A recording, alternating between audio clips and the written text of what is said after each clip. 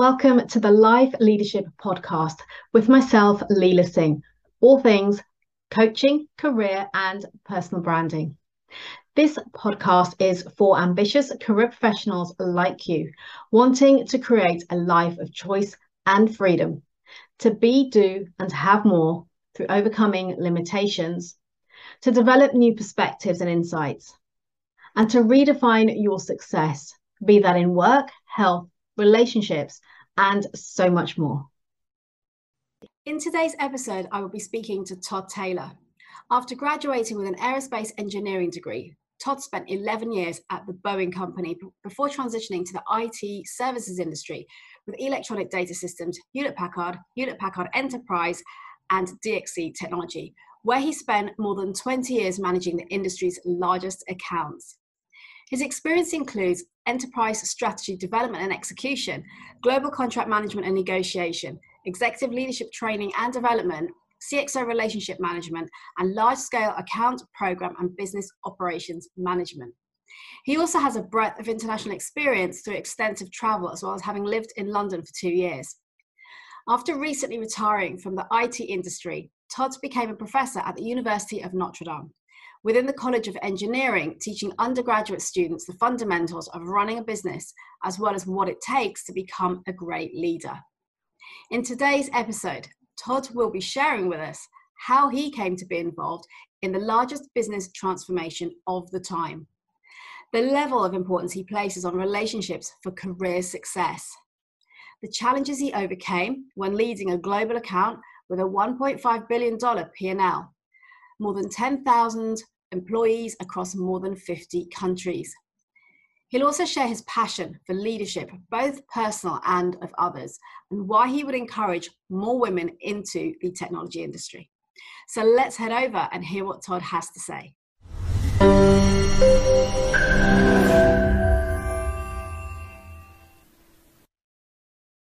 I've been great. It's great to see you. And you. Thank you for taking the time out to have a chat with me. So let's just kick off straight away. I'd like to know a little bit about how did you come to find yourself involved in the largest business transformation of the time? And this was back in the early 90s when it wasn't so commonplace. So how did that happen? Tell me. Yeah, it was a fantastic opportunity for myself. I was working at the Boeing company at the time, and I started with Boeing in the late 80s as an aerospace engineer. Mm-hmm. And Boeing then kicked off a large transformation program. It was really an end-to-end program from sales through engineering, production, manufacturing, all the way through customer support. So it was a full life cycle. It touched every business process and every IT system, every major IT system, hundreds of them though. And my leader asked for volunteers from our department to represent our department in this transformation. I immediately raised my hand. Mm-hmm. And we can talk more about why you raise your hand so fast later, but I raised my hand immediately because I loved being part of something new, something challenging, and it was all about change, Right.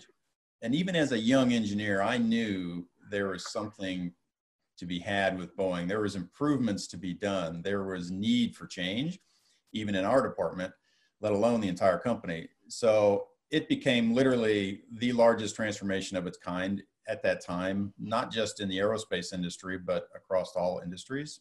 It's widely written about at the time. And it saved the company hundreds and hundreds of millions of dollars at the time in terms of cost reduction, gaining efficiencies. And it was just a fabulous, fabulous experience. Wow, that is amazing back in those days as well. So tell me, you have had a really successful career in the IT outsourcing industry, starting with EDS, then Hewlett-Packard Enterprise, and then ultimately with DXC. And that spanned 21 years. So you secured that assignment as a consequence of your relationship with the Boeing CIO. And so for me, I'd like to understand from you, what level of importance do you place on building a strong network and good relationships within business? In other words, is it just about being in the right place at the right time, or is it about cultivating those relationships? Well, I would never discount luck a little bit to start with, but I was very fortunate to be working closely with the CIO of the Boeing company at the time for specifically the small airplane division, as we called it, the 737s, the 757s, the narrow body airplanes. And he had asked me to come along with him, based upon our relationship, both personally and professionally, to Detroit, Michigan, to help General Motors transform themselves in a very similar fashion to what the Boeing company was doing. It was also an end-to-end product development, manufacturing, supply chain, customer service, the dealer networks, everything. And so we got to apply a lot of the same lessons and learnings from Boeing into Detroit with General Motors. But it all started with relationship. I mean, I got to know this gentleman. I still am very close with him today. On a professional side, he appreciated the value, I guess, I was offering. I loved his leadership style and his mentorship. His son went to the same university as I did, so we had this kind of personal bond as well. And we moved to Detroit from Seattle, Washington, about 2/3 across the way of the United States, to continue working with him for the next several years. And so for me, relationships are what it's all about. I've been telling my teams for decades, I've been telling my students, even today as a teacher, as a professor, that every business, no matter if it's a services business, a product business, it's all based on people, and it's all based on relationships. Yeah, absolutely. And I absolutely agree with you on that. So to what extent then do you feel that these kind of relationships can influence the level of success that you can achieve in your career? It can absolutely have a great influence, a very positive influence. It can also have a negative influence, but a very, very positive influence. But I tell people, don't just build relationships with the people sitting around you within your same team, next to your cube or office. Get out of your office, get out of your cube, walk the halls, build relationships with people, number one, proactively. So you have relationships formed cross-functionally before you might need them. What does cross-functionally mean? So if you're in the engineering department, building relationships with sales, with marketing, with the manufacturing teams, with the customer services teams. And you do that before you need those relationships to be enabled. Yeah. So cross-functionally, across boundaries, globally, building relationships, again, not just with your local team. That's interesting, but it's not going to lead to not just your success, but the success of the company. Because I'm a big believer in the more that you know about how a company works end to end, the more valuable you will be. And the only way you can exploit that value is through the relationships. Right. Okay. So I guess for me then, something that I love doing is building relationships cross-functional in particular, because I'm always interested in what other people are doing. What do you feel, or how do you feel about people who don't do that, but then they come and ask you for help? I mean, you must have had that experience at some point. Yeah, I mean, if people want and need your help, I think it's a great sign of a great leader to always offer the help, right? Be very empathetic and thoughtful and caring, and provide the help where you can. And just because you have great relationships doesn't mean you won't need help from people. You will always need help. But it just aids that if you already have built some level of relationship and then you need the help, boy, the help comes a lot easier than if you're developing the relationship the very first time. Yeah. I can give you a great example about the proactiveness. So when I was, and we'll talk more about this later, but when I was running a very large enterprise, we had a significant issue happening in Korea at the time. It was impacting the customer's business live. This was about 3 a.m. Eastern time, 3 p.m. or so in the afternoon in the following day for Korea. And so now I'm on the phone at 3 a.m. with my team, with the customer's local team, and the CIO of my largest client. He was not very happy. We had a very difficult time understanding the dialect of our team in South Korea and understanding really what was happening and what the issues were. Well, we eventually sorted that out, but it was a very, let's just say, an ugly situation, very difficult situation.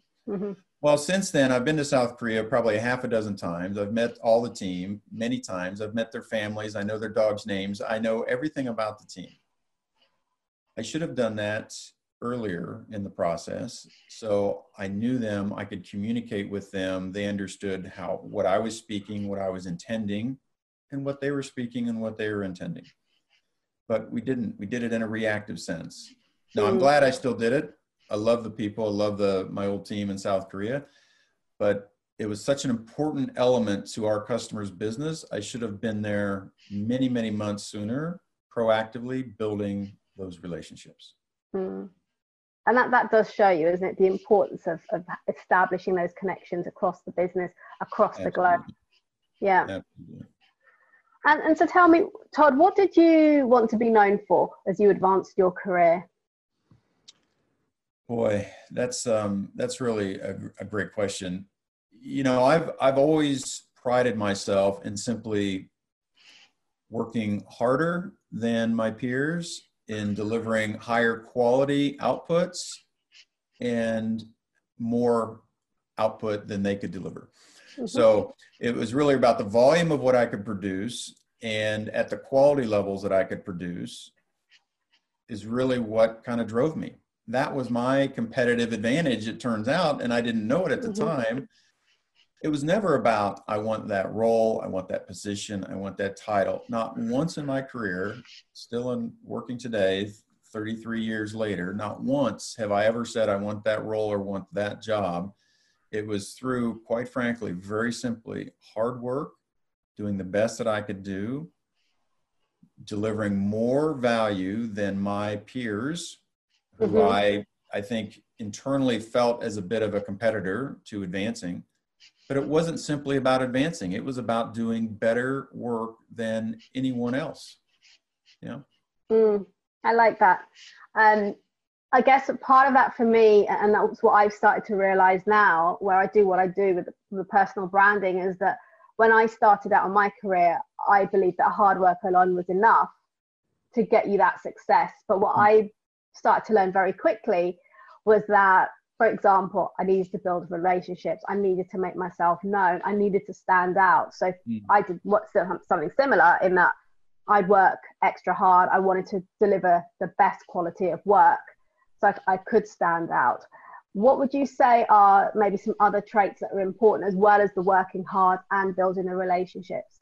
Maybe one or two things that... No, there are a number of traits, and you know, a few that come to mind for me. Number one is integrity. You know, you always have to do the right thing, make the right decision at the right time. But integrity is number one.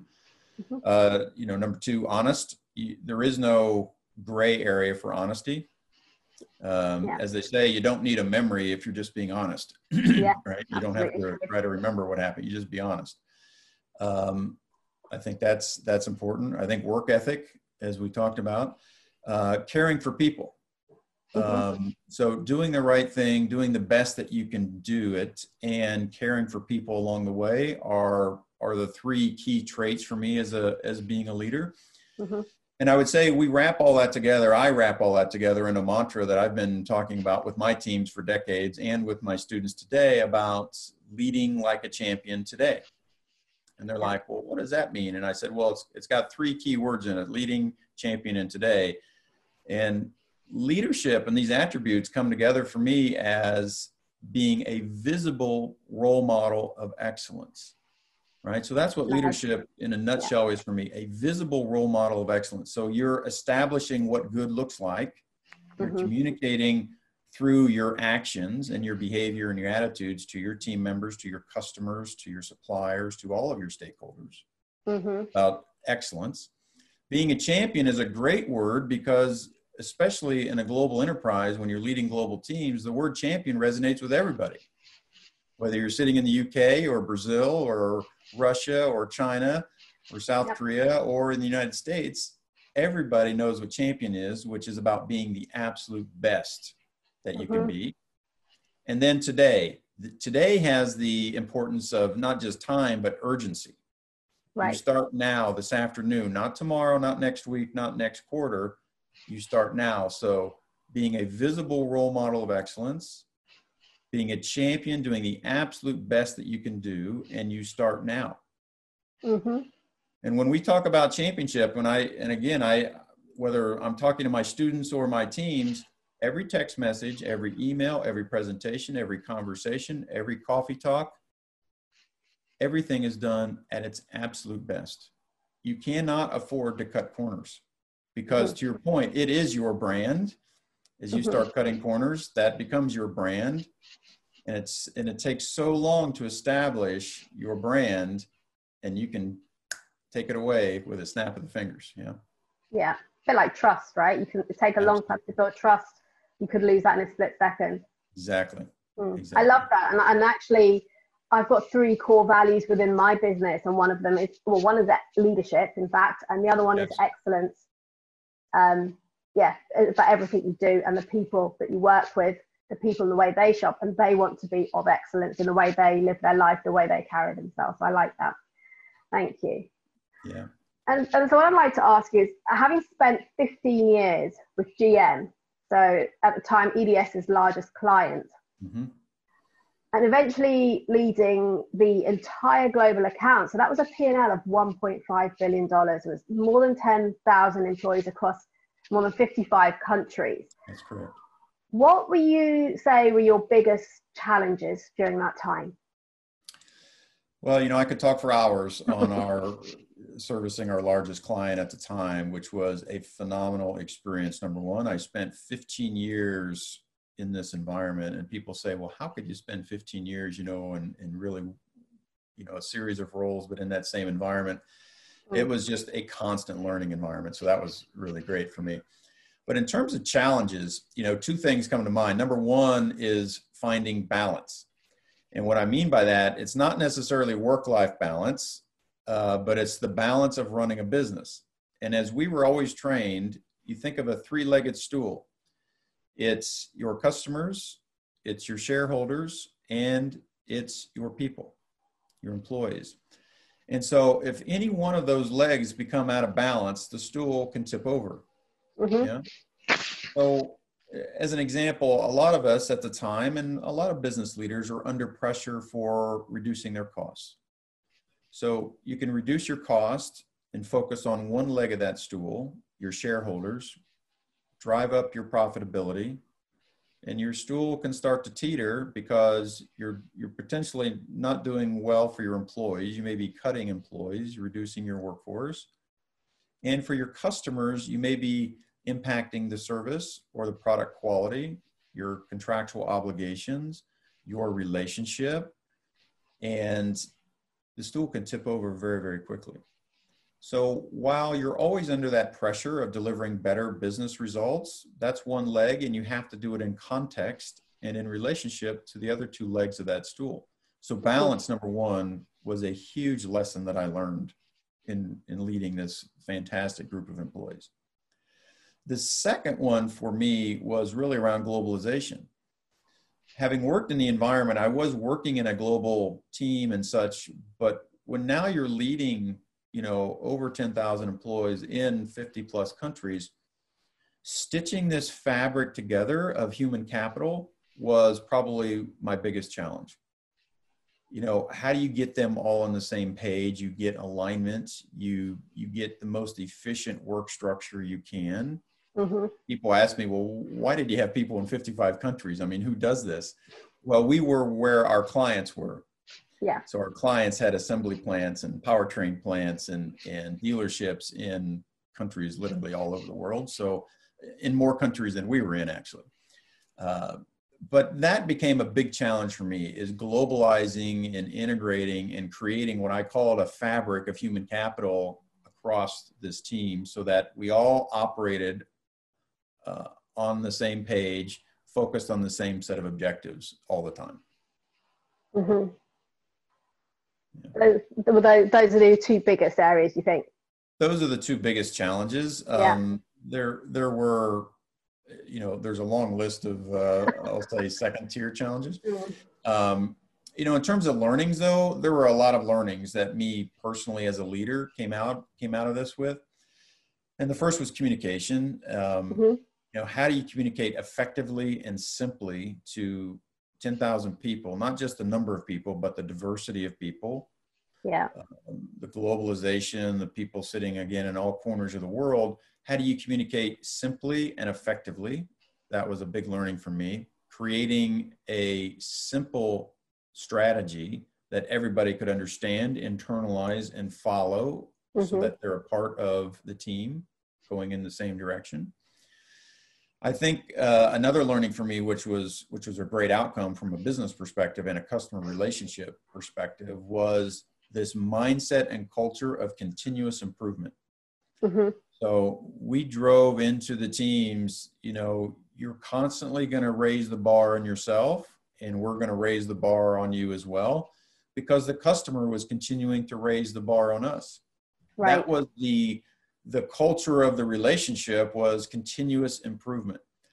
So instilling the right programs, the right metrics, the right initiatives globally across all of our services at the time, it not only demonstrated we could do it from the delivery aspect, but it actually gained us more business because the customer trusted us even more, because we were investing in ourselves, in our teams, and again, driving this mindset. And then, you know, the last, well, again, there's hundreds of learnings. The last learning that comes to mind for me is a personal one, which is never take myself too seriously. You know, you sit there with the big title in the fancy office, and you got all the people, and everybody's, you know, trying to support you. But at the end of the day, I am first and foremost a husband and a father, and which gets into work-life balance a bit, but also it's really priorities. And, you know, we're on this world a little, not as long as we'd like to be, right? A little shorter than everyone would like. And so I think prioritization of your personal and professional worlds as they merge together is really, really important. So while I'm very humbled and appreciative of the role that I was playing, I also try not to take it too seriously, have a little bit of fun in the workplace, and try to enjoy yourself, you know, as you go through some of these challenging positions. Yeah, I think that's key, because sometimes it's almost remembering it is a job at the end of the day. Yes, it's your career, you want to be successful, but I think if you almost take the pressure off yourself, you'll find yourself, it'll be easier, I guess, because you're not pressurizing yourself so much. I think so. Where were you when I was leading this team? Why were you not helping me consult with me and advising me? GM was given to me when I first joined EDS, actually. So I think I worked in it a couple of years. Yeah. So a few people remember me. But yeah, everyone's touched GM, haven't they? Yeah. And I also, so a question I had actually on what you just said there, where you talked about the continuous development of employees. What was broadly speaking, what were the employees' response to that? Because, you know, in my experience, you've got two types of people. You've got some people who want to continually grow and develop and almost accelerate their career. And then you've got people who are just happy doing what they do. Yeah. So how did you manage that? How did you find that? Well, that's a great question also, and it is very challenging. And I've historically, I would say, put employees into three buckets, and I try not to stereotype too much, but there is a group of employees who naturally always want to do better and get better and will self-invest all the time.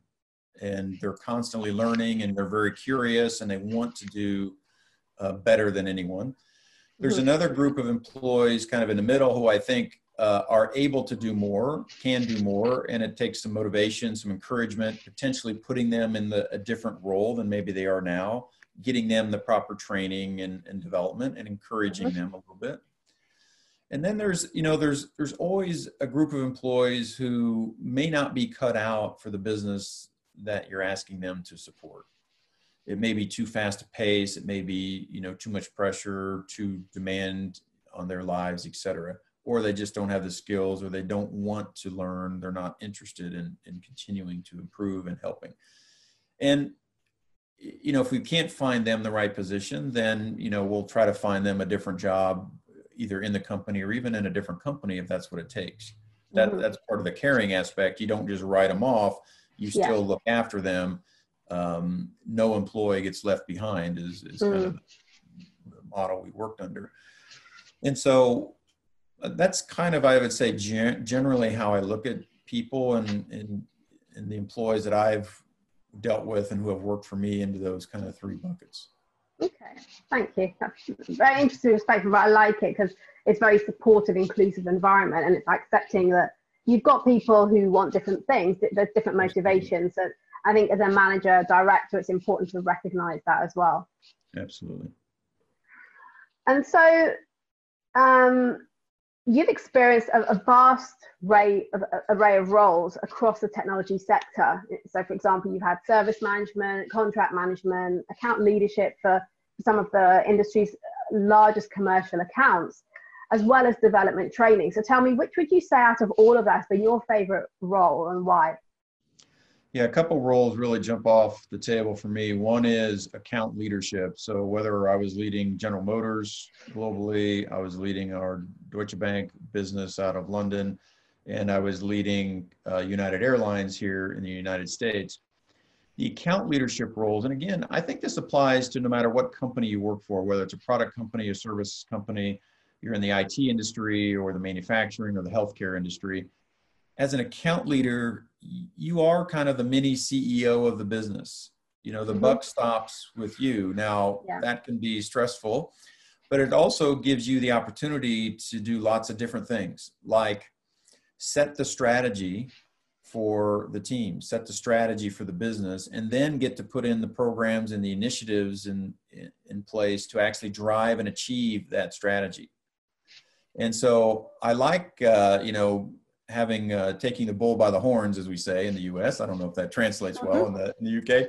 It does, yeah. We'll talk a little bit more later about the differences in our English language here. But, you know, having the ability to set the course and set that journey and the pace in which you achieve those results is really exciting for me. And so again, this kind of mini CEO role, being in charge of the business on an end-to-end basis. From the business results itself to the services or the products and the quality you're delivering to the people and the people care and the responsibilities that come with that, I think are incredible opportunities. The second one role, which is completely different, I was leading for Hewlett Packard and Hewlett Packard Enterprise at the time, was related to account management and account leaders, but it was really the development and training responsibility for all account leaders worldwide. So I was selected again. I didn't raise my hand for this. I was selected for this, and they wanted me to literally go around the world and train all the account leaders as to what good looked like. How do you negotiate? How do you run a P&L? How do you deal with difficult clients? How do you manage a team? How do you achieve globalization objectives, et cetera? And it was fascinating. I loved it. I loved it because it was hands-on with the account leaders, with my peers, my brothers and sisters, I felt like. And it wasn't just Todd lecturing to them. It was really a collaborative experience where everybody got to share best practices. And we raised the bar on all of our account leadership worldwide, about 500 or so individuals, to deliver better to the business, to deliver better to the people, and to deliver better to their clients. Again, this kind of three-legged stool came into effect even in our training and development sense. So that was a great experience, and actually it was good practice for what I'm doing today as a professor at the university. But it was very, very rewarding, and it was great to give back. Yeah. Oh, fantastic. And then, so we met when you moved to London. So you were in London for 2 years, leading the Deutsche Bank account for HPE, Hewlett Packard Enterprise, and then DXC.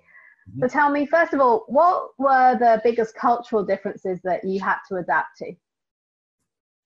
Well, let me first say that for all my friends in the UK, I love all of you. I mean, I had such an appreciation for the culture, for the people. And by the way, most of my relatives are from England anyway, so we're probably related somewhere down the road.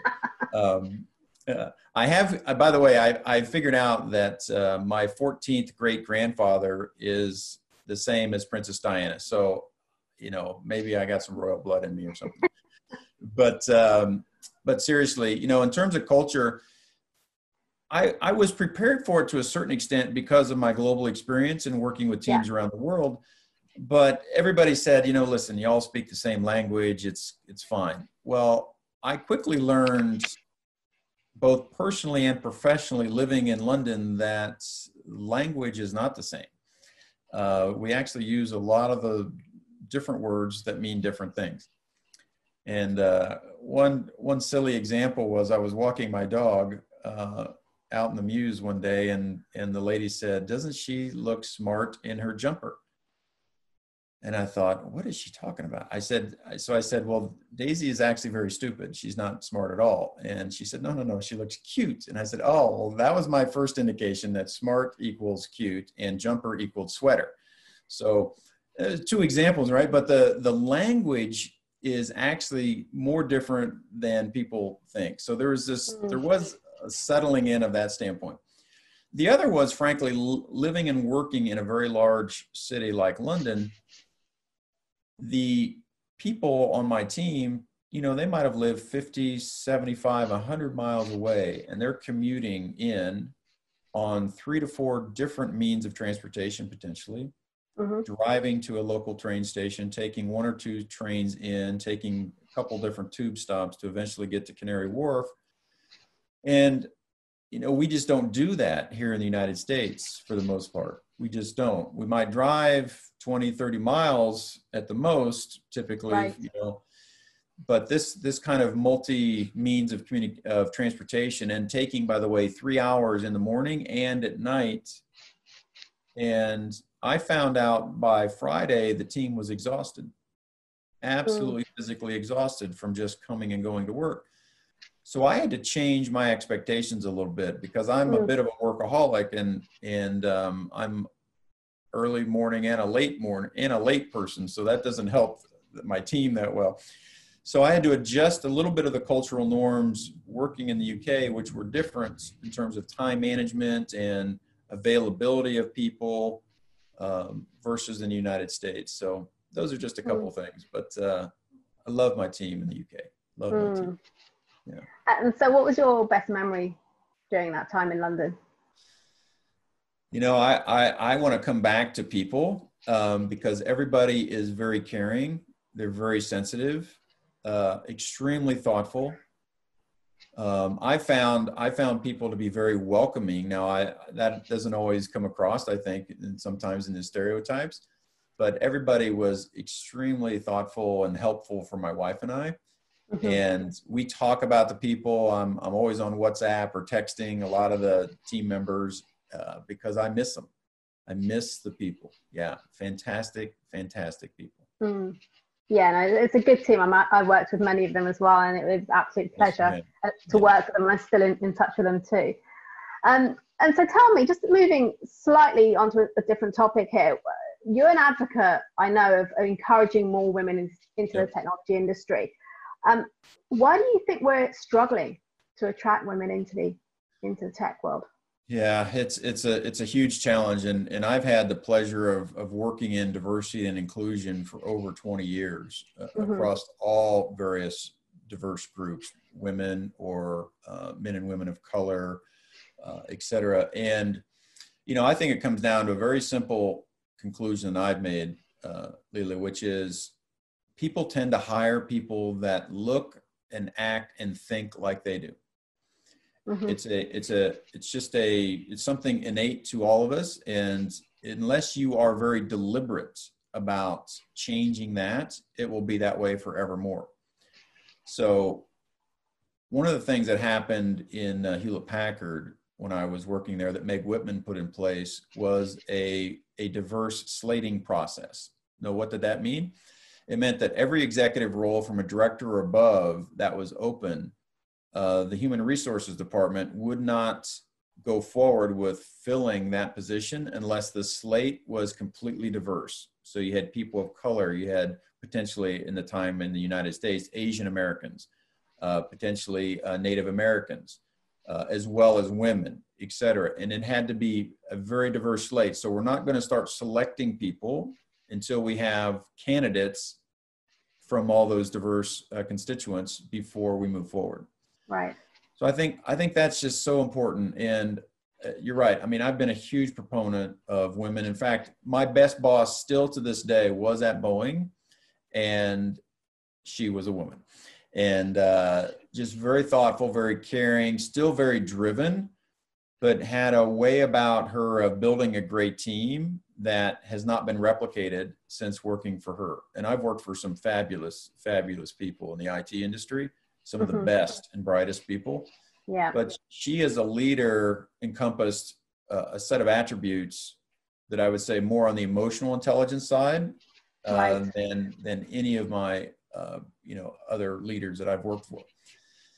So I think it comes back to being very deliberate. You have to put a plan in place to attract, to, not only recruit, but to hire and retain women in these roles. Yeah.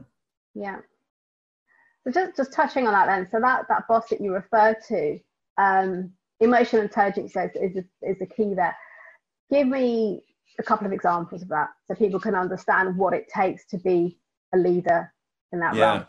Yeah, sure. In fact, I teach my students about emotional intelligence as well, because I think it's such an important topic. We tend to think about the intelligent quotient, the IQ, as being the end all, that you need to be the smartest person in the room and know more than anybody else. And I teach at a very prestigious university, and they, they solicit students who are very bright. So they're all extremely bright. Their IQs are off the charts. Their EQ is just becoming, just starting.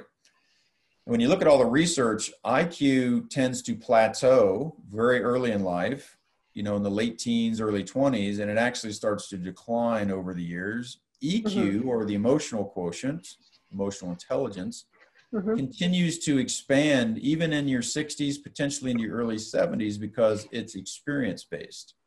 Right. And so the attributes of emotional intelligence, things like being thoughtful and caring and sensitive and being humble, having humility, these being honest, having integrity, these are nothing about being smart. These are all about being a great person, a good person. And more in my experience, I would rather have people with a high EQ versus a high IQ. They're going to be more collaborative. They're going to be willing to do what it takes. They're going to work hard and not just rely upon their smarts.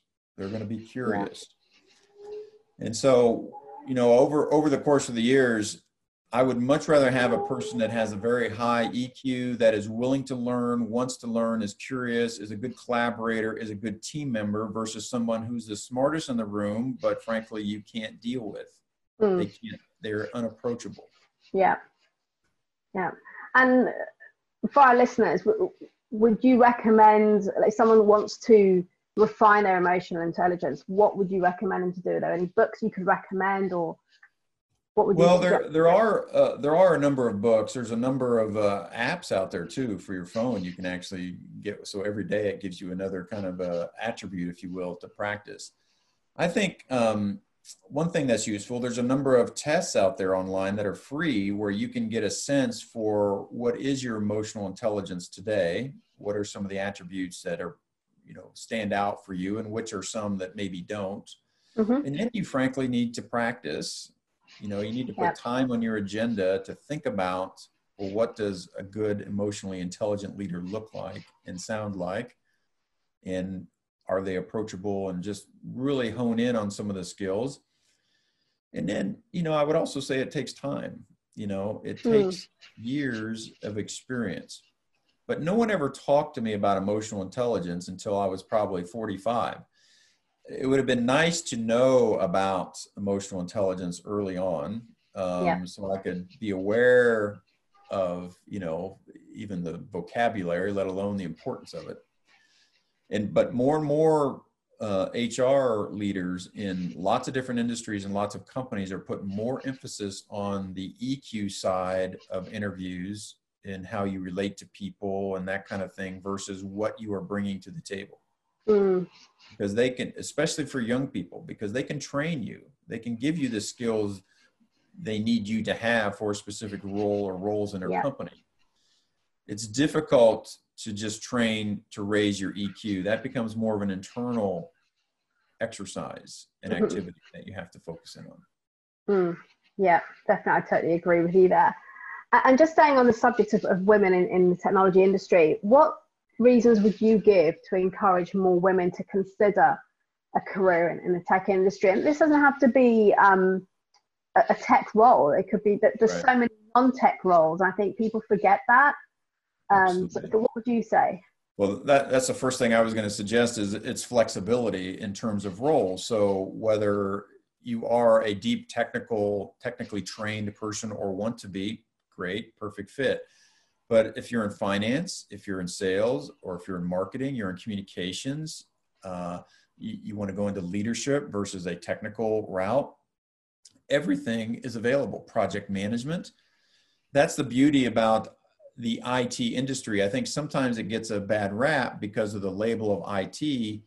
It's still an industry with a business, with a P&L that needs finance. That you have to sell, you have to market, you have to create services, you have to deliver services. So it has the full gamut of any industry or any business. So flexibility, I think, one, in terms of role selection and what can be, lots of opportunity from that standpoint. I think, one, which is gaining traction, frankly, is the ability to work remotely. Not all industries do that. And if you've seen the recent news with Facebook, Twitter, and Google and others, they're allowing many, many roles to work from home permanently. So I think this is helpful for women because of their desire to continue, or to raise children, to raise a family, and to be, a key player in the caregiving. Not the player, but a key player in the caregiving. So I think that's important in terms of, the ability to work remotely. You don't have to commute 2 or 3 hours or even 30 minutes to work. Thirdly, for me, is I think we need more creativity in the IT industry. And I've always said that, women are more creative than men, is my belief. And so I think there's a natural creativity element that women can bring to the table to help create new solutions, better solutions, et cetera, into the future. And then finally, this comes from a famous quote from Father Theodore Hesburgh, which was our previous president at our university. It used to be an all-male school up until the 70s, until it became co-ed. And he made this statement. He said, why should we eliminate 50% of the smartest people in the world from coming to our university? And I think about that too in tech. As a woman, you should feel encouraged, empowered, and motivated to get into this industry because the industry needs you. Even if the industry or the company you're looking into doesn't necessarily recognize it, don't stop. Don't stop, because there are going to be people that advocate for you, but we also want you to continue to advocate for yourself. Yeah. And we need the 50% of the brightest minds that we're not seeing yet. Absolutely. Yeah. Thank you. And so to wrap up, Todd, thank you so much for taking time out today to have a chat with me. Is there anything you'd like to leave the audience with? Any food for thought? This has been a great conversation, by the way. It's got me re-energized on several fronts, I think. Listen, I appreciate your time. I appreciate everything you're doing. In terms of leadership and branding, I think, it comes back to very simple things for me. Do your absolute best. Show people that you care. So simple reflection like that, I think, can make you become a better person, become a better worker, become more valuable to your company than you would otherwise. Awesome. Thank you so much, Todd. Very welcome.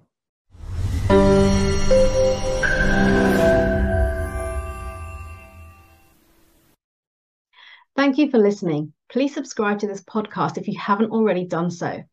And if you enjoyed and gained value from today's episode, then do please leave a review telling us your key learnings and what you enjoyed the most. And do please share this podcast with your friends and colleagues so we can spread the word on life leadership, creating a life of choice, freedom, and new possibilities. Connect with me directly on LinkedIn, and if you would like to learn more about how we can work together, either DM me on LinkedIn or email me. All details and resources can be found in the show notes.